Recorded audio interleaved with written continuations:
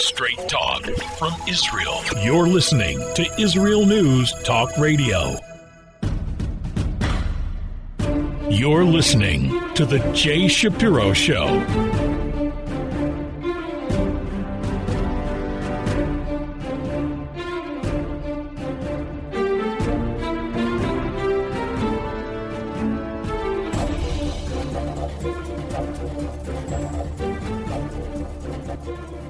Hello again, you're back with Jay Shapiro. Thanks for listening. Something happened last week that you can just best describe as mind-boggling. The Prime Minister of Little Israel, Naftali Bennett, went on Shabbat.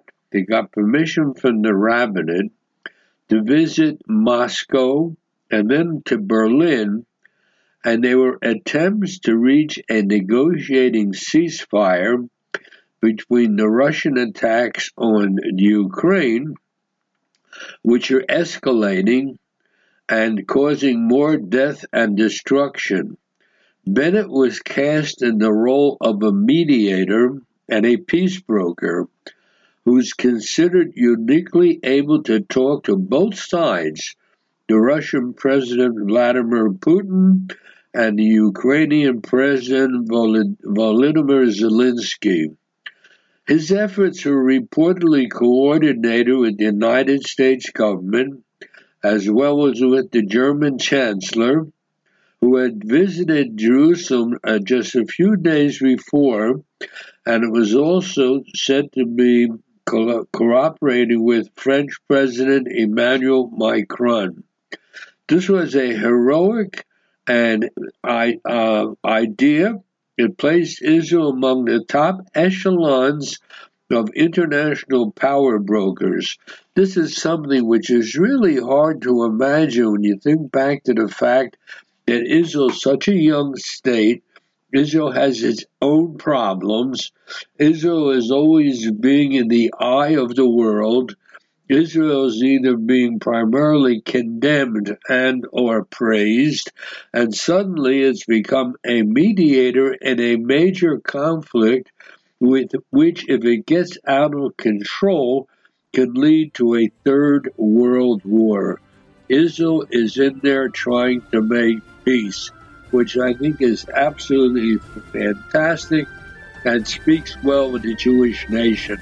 I'll be back after the break.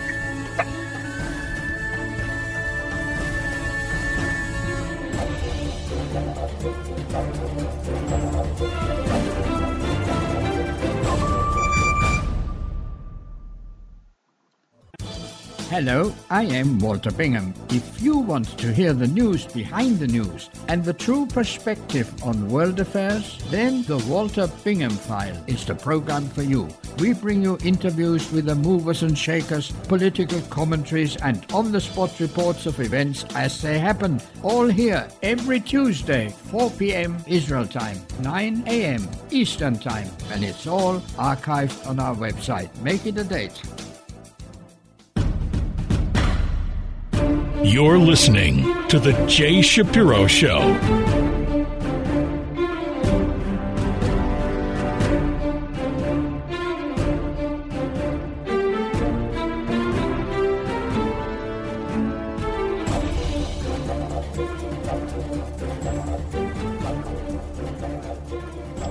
You're back with Jay Shapiro. Right now, all eyes are on the war in the Ukraine. And I want to say something about the American reaction and what lessons can be learned by Israel. But first, I want to remind the listeners of a fact. And I hand over this information without making judgment. A century ago, Jews were caught in the middle of a war between Ukraine and Poland for national sovereignty.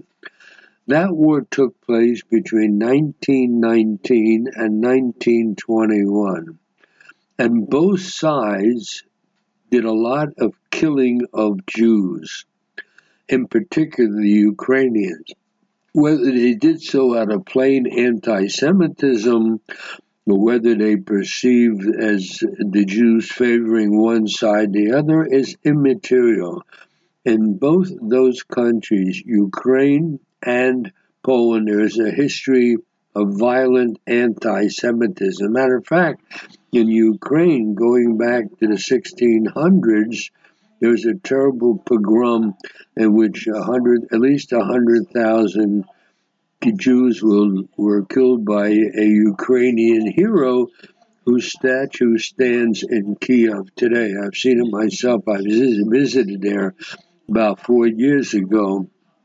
So, in addition, it's ironic that while Jews are rightfully called upon to condemn the shelling of Kiev, including a memorial to the Jews killed there in Babi Yar, it's forgotten that the Jews who were killed there on Yom Kippur 1941, 33,770 Jews were killed mostly by Ukrainian collaborators of the Nazis.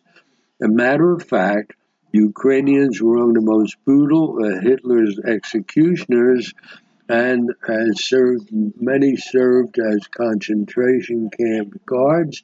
And indeed, there was an infamous Ukrainian who had found his way to the United States and was brought back to Israel for trial. And eventually he was expedited to Ukraine, but he died before his trial could be completed. So the Ukrainians have a negative history toward the Jews. What's ironic today is the president of the Ukraine is a Jew. So the world history has interesting and unexpected flip-flops. And I just say that as background. But I want to say what's happening there vis-a-vis the American government's response because of the implication it has upon Israel. In the course of the last year, the United States withdrew from Afghanistan, and it gave convincing evidence of American decline that had been unthinkable under the prior administration. The Trump administration, that had not only moved the American embassy to Jerusalem, the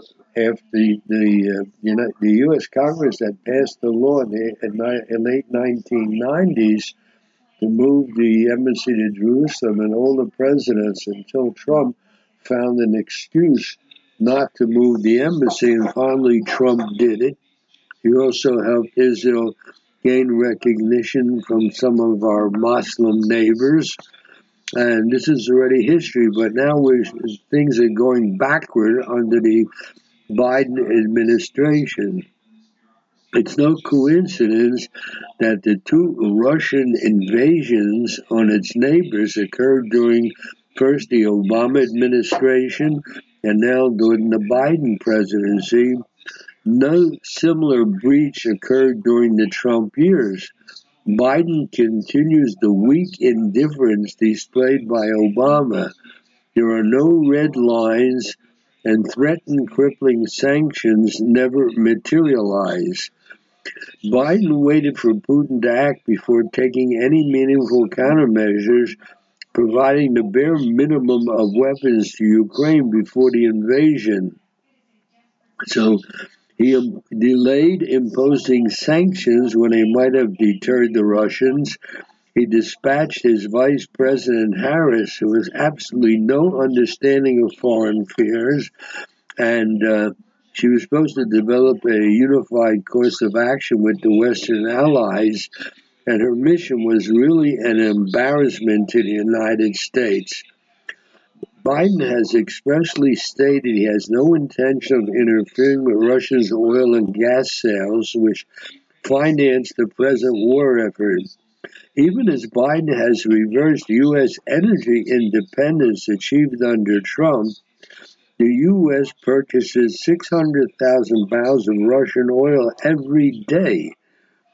The best response to what the Russians are doing today would be to unleash America's oil and gas resources, that would reduce Russia's income while loosening Russia's stranglehold on European energy needs. And that apparently what's happening is Biden is beholden to the far left wing of the Democratic Party and therefore has no inclination to take a reasonable step. Putin took the measurement of Biden. He saw that he is weak, and in light of Biden's hesitancy to do anything consequential to stop the Russian invasion, everything else is immaterial. In other words, Putin recognized Biden's weakness. Now, the lesson for us is exactly the same. We have to recognize Biden's weakness. Right? Biden has another 3 years in office. A lot can happen in that time. Our closest ally is the United States. Not only do we depend on the United States, the truth of the matter is there is a mutual dependence, because even when the United States provides us with weaponry, we improve that weaponry and we give the improvements back to the Americans. I don't know if any other country using American weaponry improves it to the manner that we do. So the Americans essentially gain by providing weaponry to Israel, because in turn their own weaponry is improved. So we have an extremely close relationship with the United States. It is, for all practical purposes, our closest and most important ally. When you have a head of the United States who shows weakness, really, when the world is now facing a crisis, probably the biggest since the end of the Cold War, and perhaps the biggest since the Second World War, we have to understand the weakness and the strengths, if there are any, of the man sitting in the White House. Because the United States is our closest ally. And we have to learn something. We have to learn a lot, as a matter of fact, from the American response, the Biden administration response to what's happening in Ukraine today. Incidentally, as far as the war in Ukraine is concerned, Israel is generously providing humanitarian assistance to the overall Ukrainian public, both Jews and non-Jews. You can conclude is that Israel is doing more than its fair share in helping Ukraine to get through this very difficult period.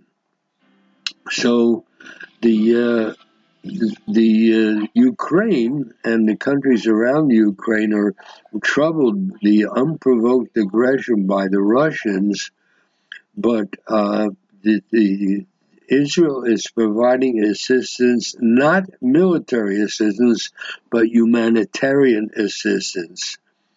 So our prime minister actually went to Russia on Shabbat, on the Sabbath. He also traveled to Germany. He was back in Israel by Sunday in an effort to be sort of a negotiator in this war.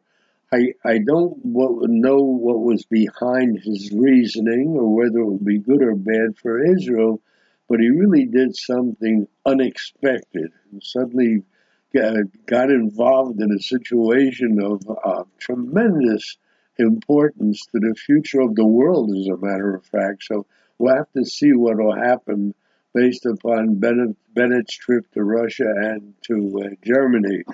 But somehow the Jews get involved in all kinds of problems. Often they're not problems relating to them themselves. So did his trip save the day? Probably not, but it won't go unnoticed. Israel is a small nation, and all of a sudden we have a tricky situation that could affect the entire world. Though Israel is walking a tightrope between Ukraine and Russia, And it's only a matter of time before Israel have to take a forceful position for one side or the other. So it's difficult to see what it'll be by having stuck our heads in the middle. But there is never, ever a dull moment. I'll be back after the break.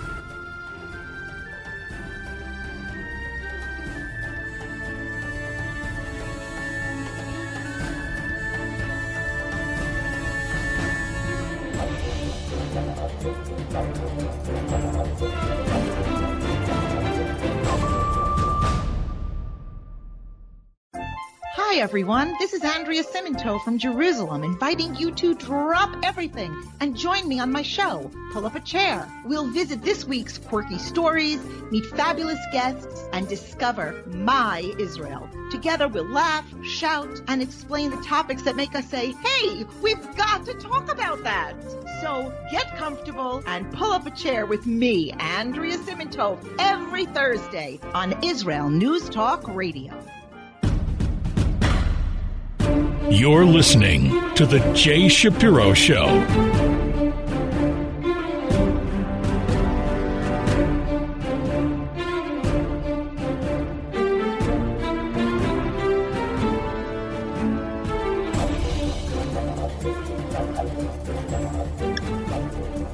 You're back with Jay Shapiro. I've often repeated that a program like mine is one that is limited to what it can really cover. My program is only once a week, and I'm not an expert in any particular field, and therefore I avoid talking about big world affairs, and I try only to relate to those things that affect Israel and the Jewish people.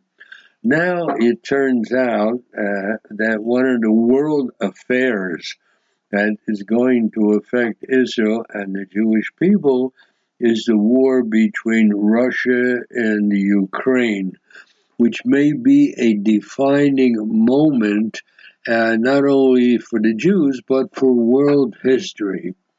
There are defining moments in history, most of which are only recognized after the fact. And it could be the Russian invasion of Ukraine could be a defining moment that we see already. It is the first major conflict involving the world powers since the Second World War, and especially since the Cold War. After the World War II, the world pretty much seemed to be taking on liberal ideas and international organizations and all kinds of movements to advance peace and cooperation and human activities, international scientific progress, freedom of navigation, and prohibition of occupying territories of other countries and so forth. And one of the signs is, of course, the UN, which is turning out to be a big failure. That's a story of itself. But now the invasion of Russia into the Ukraine is putting this order to a very difficult test. Now, it's true that Putin's invasion of Ukraine may not be the first challenge of global order. There have been wars and human rights violations and occupations. Lately, it seems that the lesson of World War II have been forgotten, and we're witness to growing threats from all kinds of authoritarian governments, and even the Western governments, the liberal governments themselves are in crisis. We can see that in the United States. So the struggle for the world today is I think is pretty much being waged between not just nations but worldviews and within countries. And I think particularly the United States, there is a struggle for different worldviews. What's happening in the United States is a lesson unto itself, a story unto itself. For example, when I was a kid, everybody I know voted for the Democratic Party. And today, the Democratic Party is not the one that I grew up with. So the United States, I believe, is in crisis. So now, Putin's invasion is could be one of the defining moments in history. So you have to ask yourself, where is Israel while Putin is invading Ukraine? Israel is portraying itself as a possible mediator to walk between the lines, because Israel has a tremendous amount of interest here.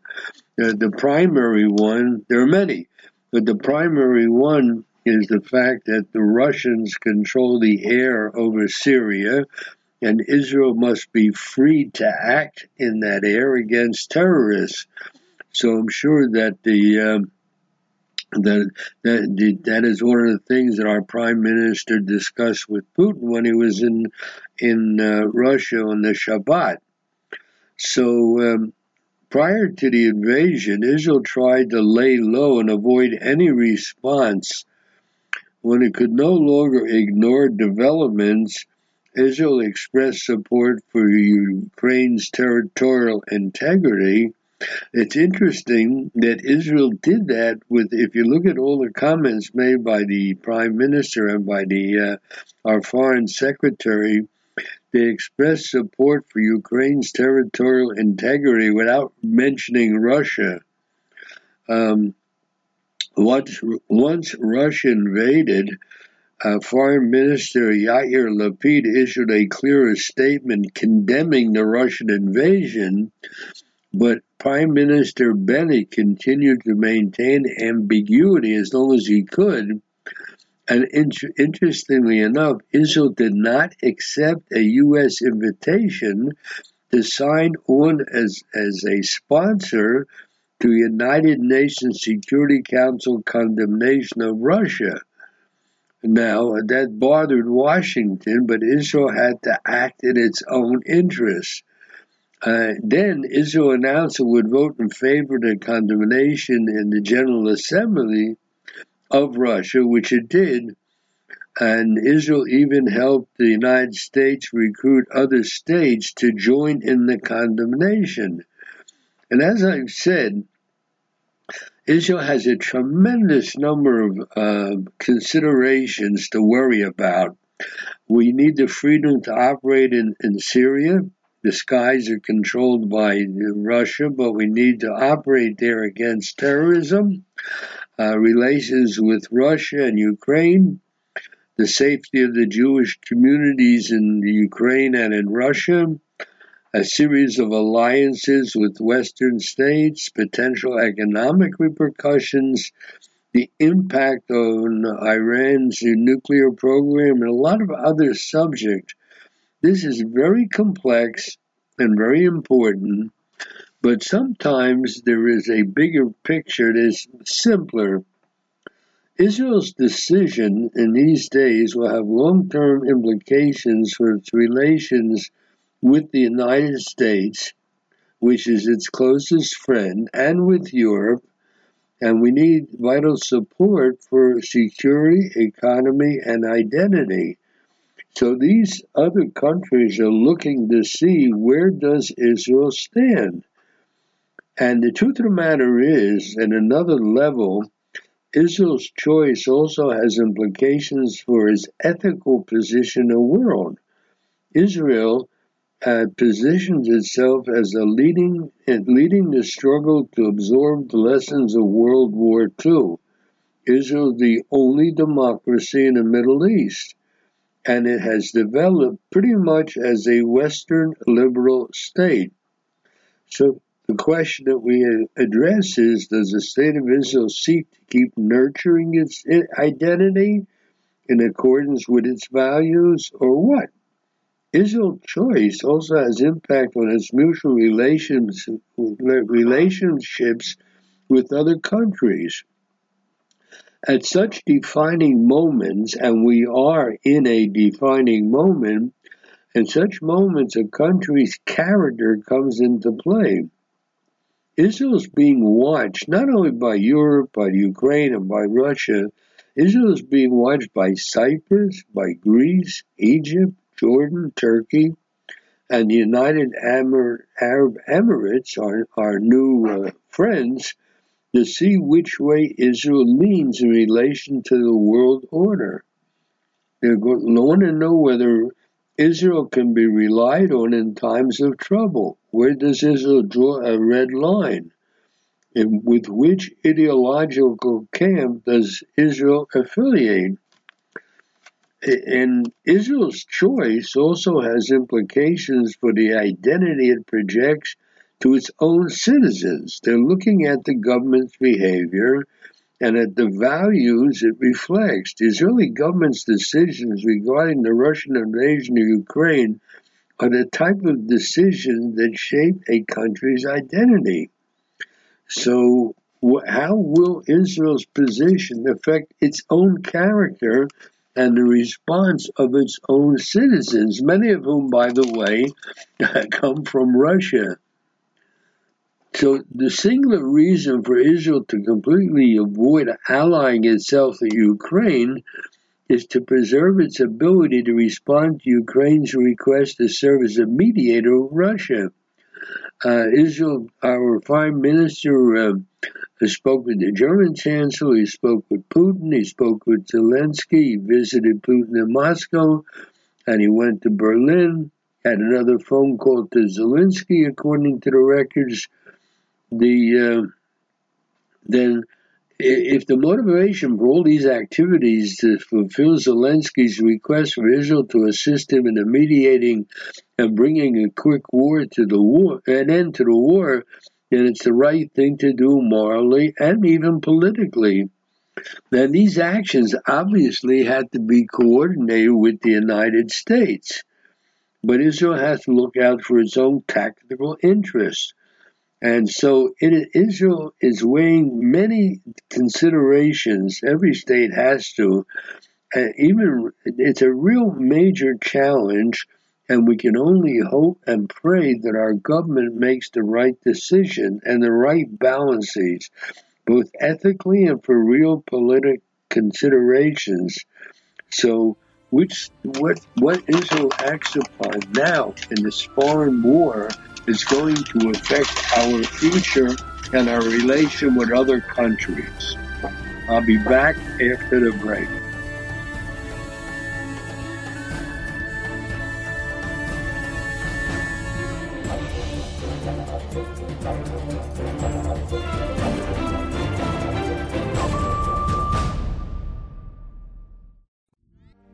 Shalom, I'm Leah Aharoni. Join me on my show, News from the Torah.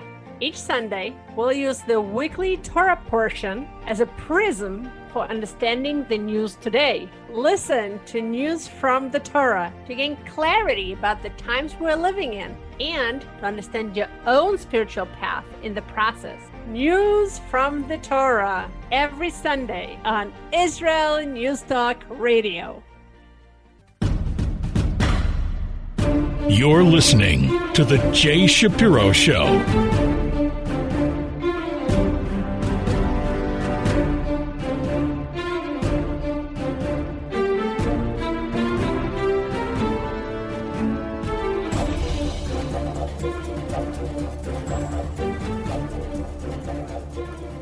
You're back with Jay Shapiro. I mentioned previously that having spent so much time on the critical issue of the Ukraine-Russian war, I would turn to subject somewhat lighter. And I have a subject which I am not quite sure it's lighter, but I think I should share with the listeners. And that has to do with the Palestinian response to what's happening in Ukraine. Palestinian leaders have chosen not to take sides in the Russian-Ukraine war. They have nevertheless begun accusing the international community of applying two sets of rules in dealing with various crises. The Palestinian leaders' main argument is that international community is being hypocritical and actually racist by being more sympathetic toward the Ukrainians because of their color, religion, and race than they are to the Palestinians. They're also taking the world community to task for allegedly ignoring Israeli crimes against the Palestinians while condemning Russia for its invasion of Ukraine and war crimes. A senior advisor to the Palestinian Authority, a fellow named Mahmoud al-Habash, last week condemned the international community over what he called its silence on Israeli violations while rushing to denounce human rights violations in other parts of the world. He delivered a sermon during the Friday prayers in Ramallah, and he essentially addressed the international community, and he said, does international legitimacy apply according to religion, race, or geography? And referring to the Russian-Ukraine war, Habash said that when events occur here or there, the international community is mobilized, but no one notices the Palestinian people have been facing injustice for more than 70 years. Justice and law do not accept selectivity, unquote. Another senior Palestinian official, a member of the PLO Executive Committee named Hussein Ashekh, wrote on Twitter, and I quote, when color, religion, and race become an identity, values of morals and humanity are lost. When international legitimacy is breached by double standards, justice is lost, rights are destroyed, and power becomes tyrannical, unquote. So what they're doing is an attempt to liken the Russia-Ukraine crisis to the Israeli-Palestinian conflict. These Palestinian officials are essentially saying that the international community needs to notice the Palestinians, like the Ukrainians, are also facing occupation and displacement. An official of the Palestinian Authority Ministry of Foreign Affairs pointed out that since the beginning of the Russia-Ukraine war, various international bodies and organizations have condemned Russia and even accused it of committing war crimes while ignoring Palestinian suffering and Israeli crimes. And this, according to these Palestinian Authority leaders, is a clear example of the double standards of the international community. If Russia is committing war crimes, what about Israeli war crimes? If the Ukrainian people are victims in the eyes of the international community, what about the Palestinians, who are also victims of Israeli occupation? Another spokesman for the Fatah faction and the Palestinian Authority said he essentially lambasted the international community for applying different sets of principles for the Russian-Ukraine war and the Israeli-Palestinian conflict. And he said in a statement on Saturday, do some consider Palestinian blood to be second-class blood? Is humanity classified according to race and color? And also there's a Palestinian newspaper called Al-Quds said that the Ukrainian crisis raises many questions about the American and European positions. If they are keen on protecting the rights and their future and are afraid of Russian expansion, then the big question is, what is their position toward the Israeli occupation? So you see, you have a sideline to the conflict in Europe, and it's the Palestinians claiming that they're not getting recognition. Very sad, very sad. I want to move on to another subject, and that is that several weeks ago, the European Council adopted its conclusions on combating racism and anti-Semitism, including treating anti-Semitism as a separate phenomenon for all types of racism, by creating a separate resolution with guidelines toward the treatment of anti-Semitism in all European Union countries. So this declaration by the European Council makes the fight against anti-Semitism a priority of Europe's executive branch and comes after years of the World Jewish Congress working with the leadership of the European Union on codifying measures to fight anti-Semitism in Europe at all levels. So, in other words, a Jewish organization has impressed upon the European Council that anti-Semitism is a unique and special form of hatred and has to be treated differently than all other forms of hatred. Now, the European Council, by the way, is composed of the heads of state of government of European Union member states, as well as the Council's president and the president of the European Commission. And they officially put out in a statement that said, the fight against racism and anti-Semitism is one of the political priorities of the Council of the European Union. And so they're going to urge social media companies remove content with anti-Semitic rhetoric, and they try to strengthen security at Jewish institutions and adopt the IHRA definition of anti-Semitism. And what's interesting is one of the leaders of the European Union made a statement, and I quote, "With rising anti-Semitism and hatred across Europe, we think that something has to be done." So they essentially are making a commitment to combating anti-Semitism, and as well as recognition that anti-Semitism is a unique and a serious threat. So the question is whether anything will really be done or it's simply words. I don't know. Your guess is as good as mine. So what they're doing is essentially acknowledging that anti-Semitism is a distinct form of hatred, and it has to be eradicated as it is, not as just a regular kind of hatred. So one more point. I have these little items on the desk that I think are of interest to the listeners.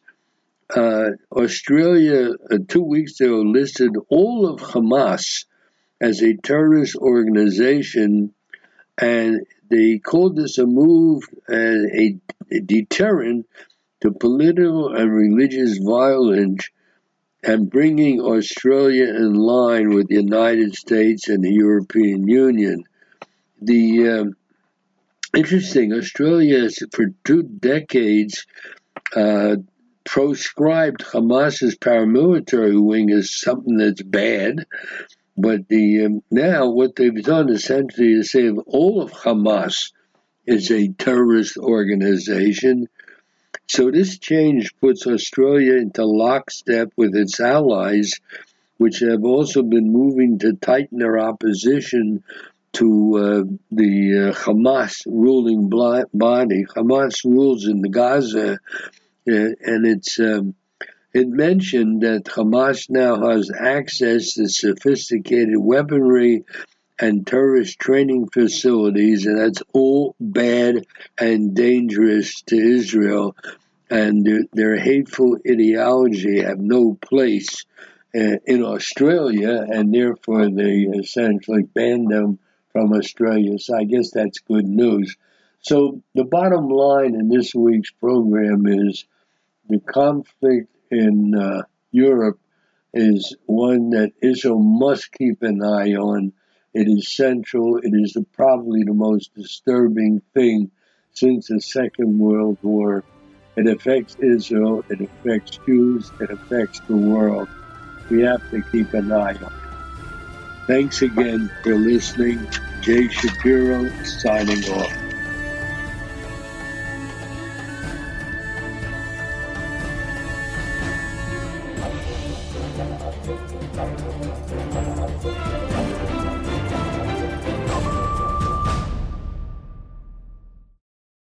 If you love Israel News Talk Radio, then you'll love our Facebook page. We keep you up to date on what's happening in Israel, plus little surprise treasures that we don't share on the radio. Go now to follow us on Facebook. Just look for the Israel News Talk Radio Facebook page, and don't forget to subscribe and follow us by clicking on the like button. We post great stuff there that you'll want to share. Israel News Talk Radio on Facebook and Israel News Radio on Twitter. If you're hearing this message, everyone else can too. Advertise with Israel News Talk Radio and get your message out to people.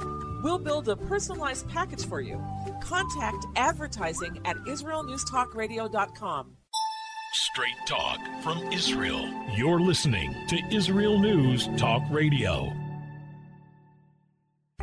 Hey, this is Jake in Anchorage, Alaska, and I love listening to all the super interesting interviews and up-to-date information on what's happening in Israel. Hello, this is Anna King, originally from London, now living in Israel.